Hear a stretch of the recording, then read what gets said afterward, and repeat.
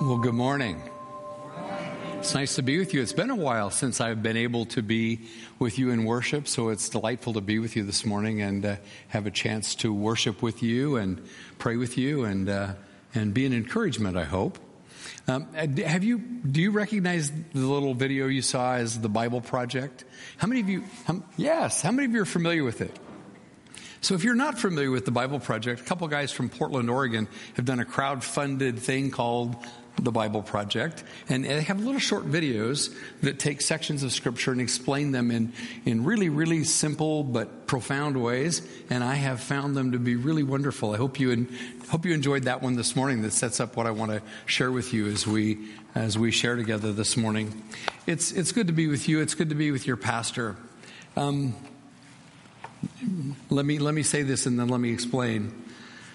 I like the fact that you don't have a professional pastor. Didn't sound like a compliment, did it? But I have walked with your pastor for the last 2.5 years real closely. And I know that he doesn't treat this congregation as some kind of profession, some kind of occupation, some sort of career. I have prayed with him enough on the phone. I have talked with him enough in person. I have listened to his heart's concern for all of you, for what is right for you, what is best for you, what builds and strengthens you. I have listened to his prayers for you.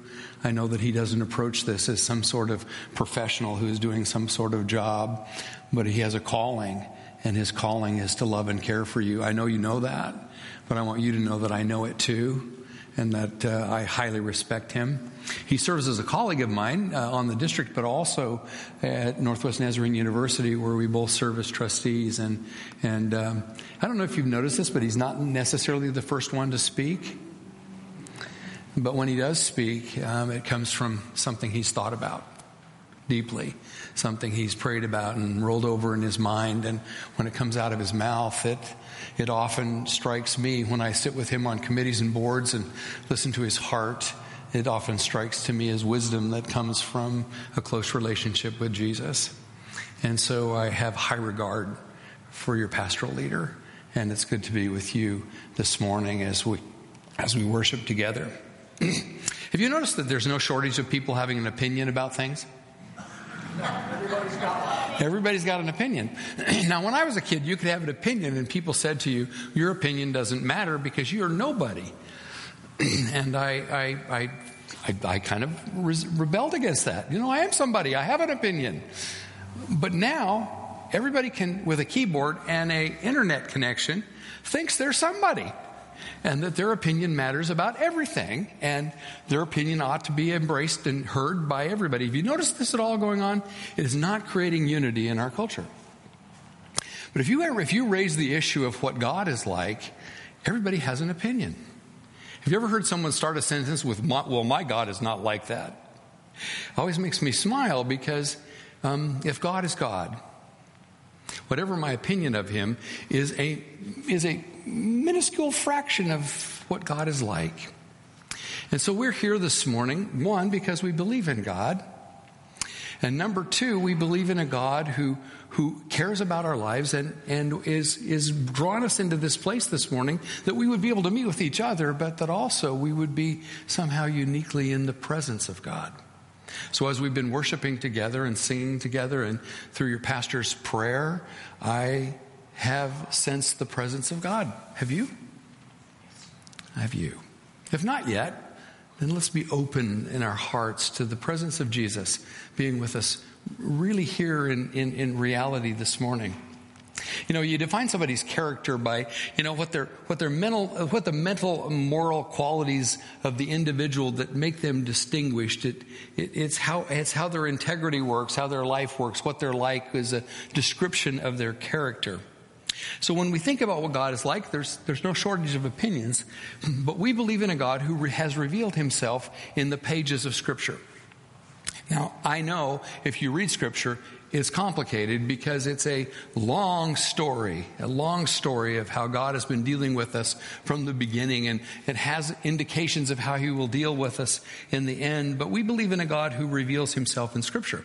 And in this little video that John and Tim gave us this morning as the beginning of our conversation, it says that 20 times in Scripture, God defines Him this way.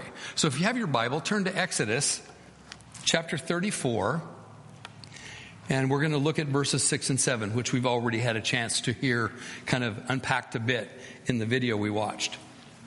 It reads this way: the Lord, compassionate and gracious God, slow to anger, abounding in love and faithfulness, maintaining love to thousands, and forgiving wickedness, rebellion, and sin. Yet He does not leave the guilty unpunished. He punishes the children and their children for the sins of the fathers to the third and fourth generation. Now, I don't know if you know this. I think probably it's likely that you do. But when you see in your English version of Scripture, when you see the Lord, or you see the word Lord in all caps, do you know what that means? It means that that's the proper name for God. It is what, when I was a kid would have been Jehovah, or more accurately, Yahweh, God's name. I wonder if somebody had walked into our worship this morning when we said, Yahweh, Yahweh, we love to shout your name. I wondered if they might have been confused, not knowing exactly what that might mean. But Yahweh is God's name. And this passage that describes God's character and His nature and what He's like starts out with Yahweh, Yahweh. So where's the first time we heard this name? Where's the first time we had any opportunity to engage with this name, Yahweh? Well, it was on this same mountain. It was about 8 months before the events we watched happen on the screen on the little video. It was Moses in the wilderness minding his own business, and out of the corner of his eye caught a bush that was burning, and it didn't burn up, and he went over to investigate the bush, and you know the story that he encounters the presence of God in the bush.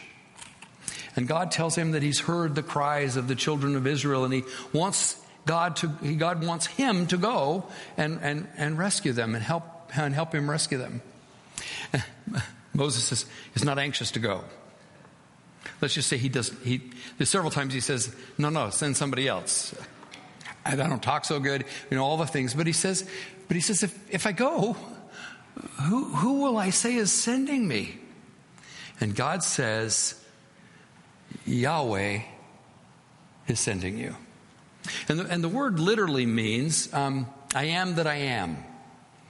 The self-existing one. The God who's always been. The God who's always existed. I suppose we call Him I am that I am, but really we ought to maybe refer to Him, He is that He is. God is. And this starts out by saying, what is God like? God is. It's in His name. It's buried in His name that He is and has always been. And so we get to this description of His attributes. Now there's two things here.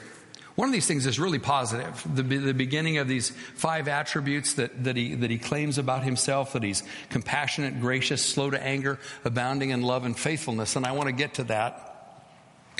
But I will just be honest enough to tell you that when I read this passage, that's not the part that jumps out at me. The part that kind of jumps out at me first is the part of the passage that says that God is likely to punish the guilt. He does not leave the guilt unpunished. He punishes the children and their children for their father's sins to the third and fourth generation. I think that's the part of the passage that has always jumped out at me.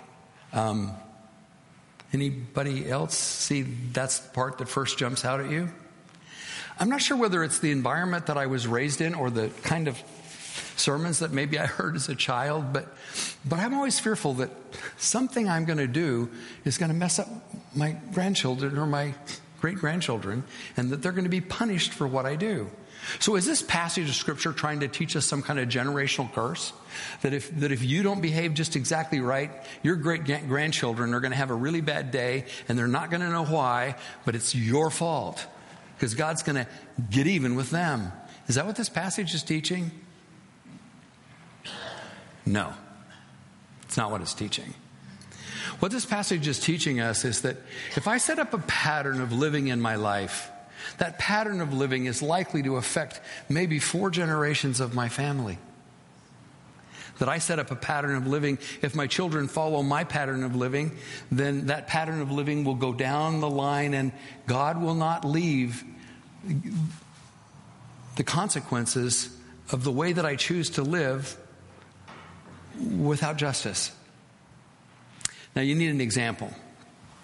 So in the front of my Bible, I have this letter I pulled out of the top dresser drawer in my bedroom. I keep this letter there. It has a 3-cent stamp. It's marked May 20th, 1954, and it was sent from Mabel, Oregon.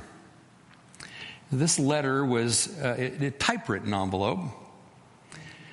Was sent from my grandfather to my father the week before I was born.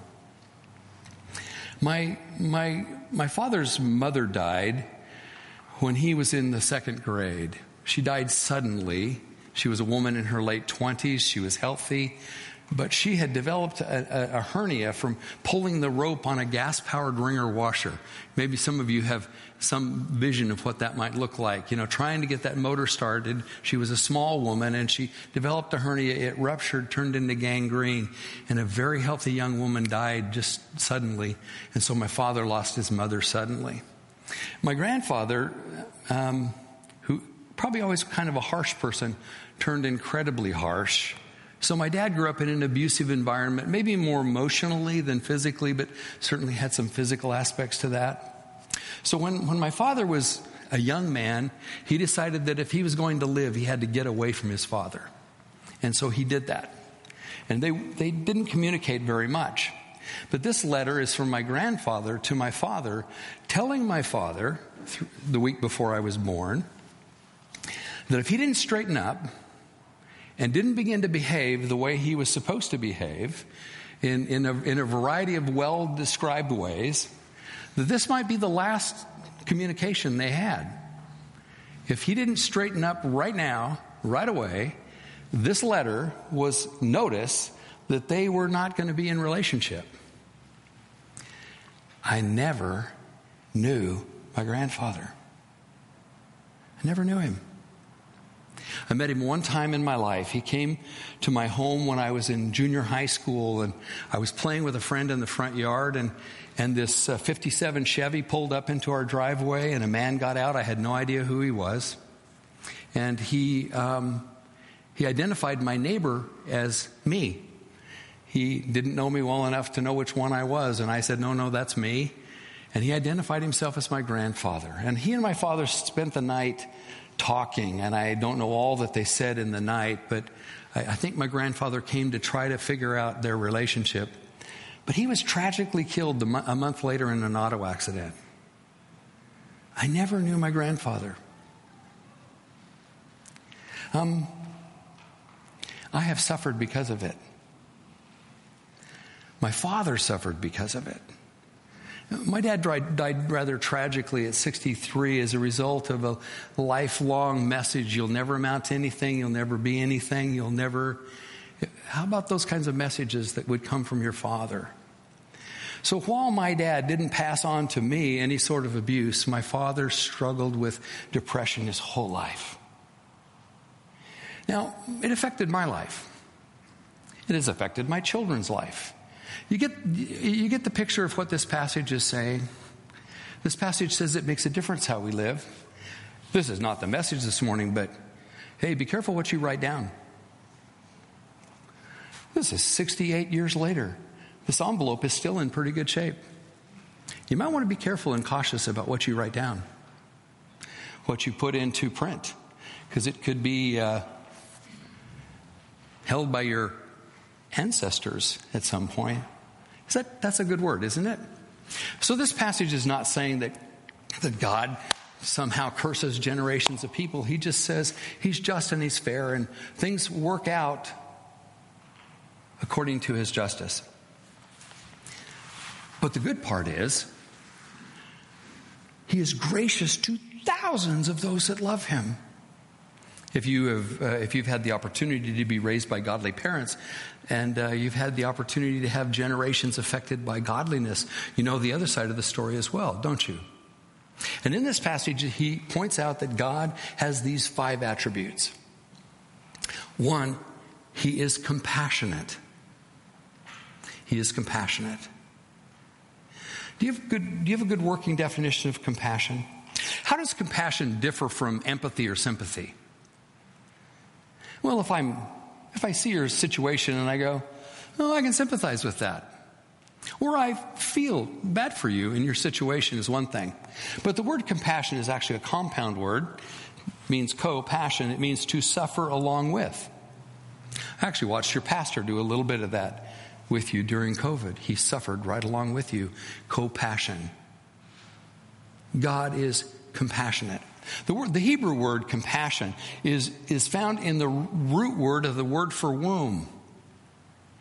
So what it actually is saying is God feels about you the way your mama feels about you. He cares for you like a mother. It's one of the places where we know that God created us male and female in his image. This is one of those places where God's character is like your mama. He loves you the way your mother would love you, a mother's love. So God's compassion toward us is deep. It also says that he's gracious, that God is gracious to us. Now, I don't know if you have a good working definition of grace, but if you put it in sequence, you know what justice is. It's when you get what you deserve. And we want other people to get their justice. We want justice. Sometimes we want just us. But we want justice. It's when you get what you deserve. Mercy, well, that's when you don't get what you deserve. I deserved an F and I got a D. It's mercy. Mercy comes when we get what we don't deserve. But grace is this abounding goodness that comes to us that we could never earn or deserve. And God is compassionate, he's gracious, and he is slow to anger. I don't know if the picture of God that you have is one who is patient with you, who is really slow to get angry. In fact, the interesting thing about this text is that if you were to translate literally what slow to anger means in Hebrew, it means God is long in the nostrils. He's got a long nose. If you read this along, it said he's compassionate, he's gracious, he's got a long nose. He's long in the nose. What's up with that? Well, in Hebrew, when you said someone was angry, you would say their nose burned hot. And when Pharaoh was angry with Moses, Scripture says Pharaoh's nose burned hot against Moses. When somebody's angry, when you look at their face, their nose gets red, their face gets red, their nostrils flare. And this passage says it takes a really, really, really, really long time. God is really slow. He's really slow to be angry with you. I don't know how you grew up or how the image you have of God is in your mind, but in this passage it says God is really slow. He's really slow to be angry. I don't know if that's good news for someone in the room, but God is slow to get angry with you.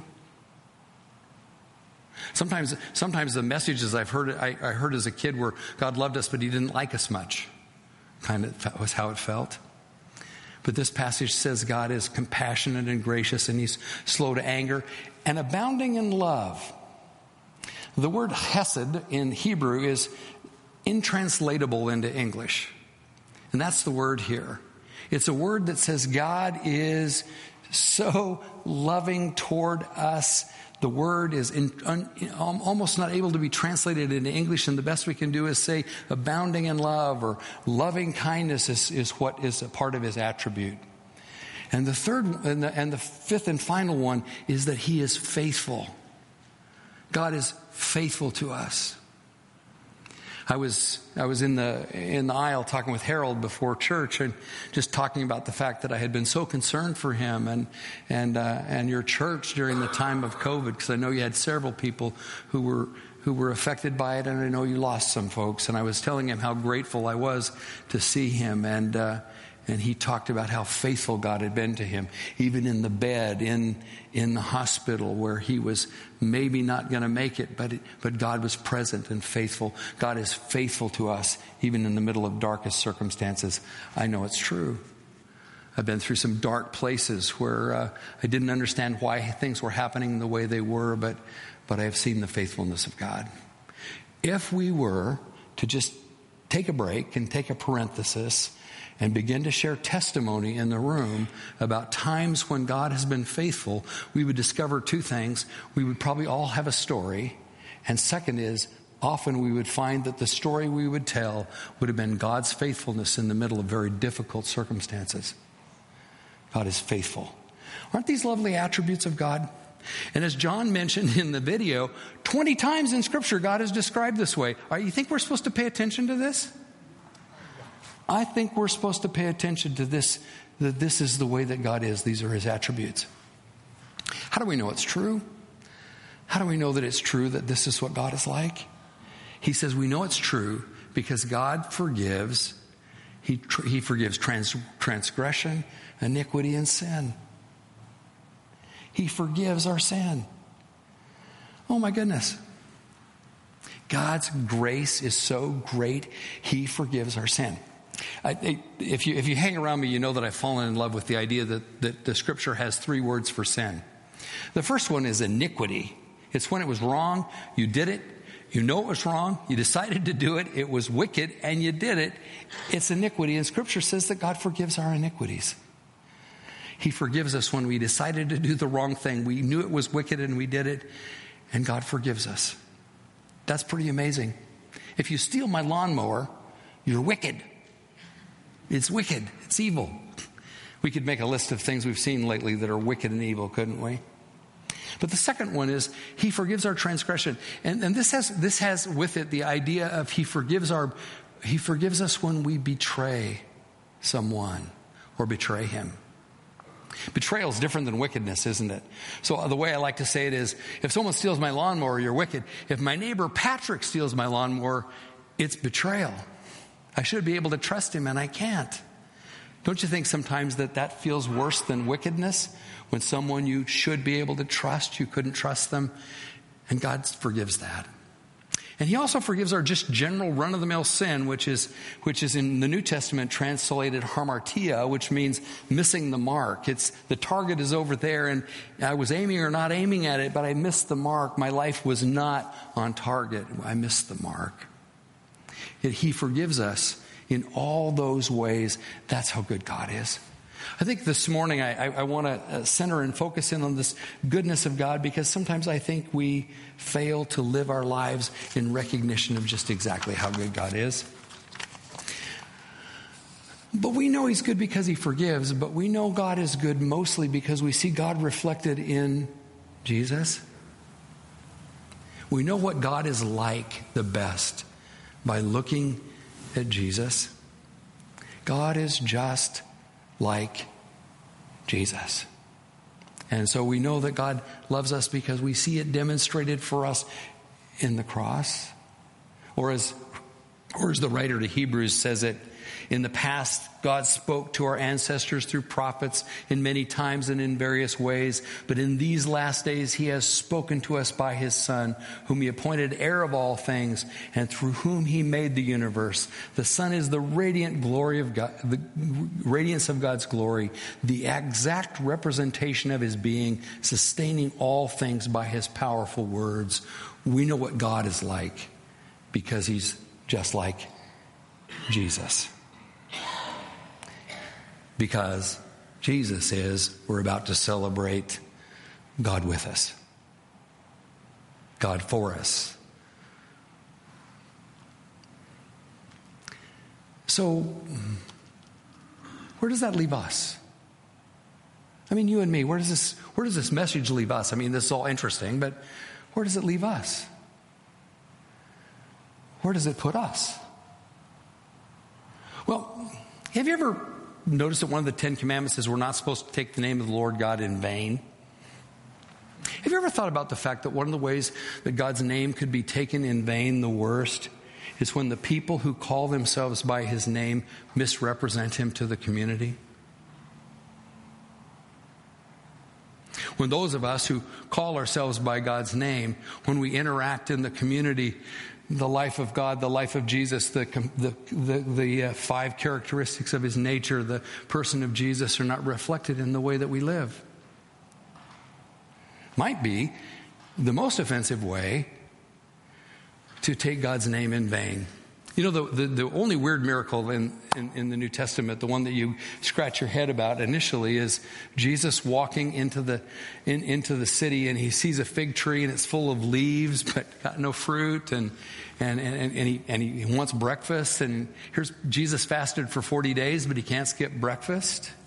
He goes over to the fig tree, it's got no figs, and he says, since you don't have any figs this morning, you'll never have anything grow on you again.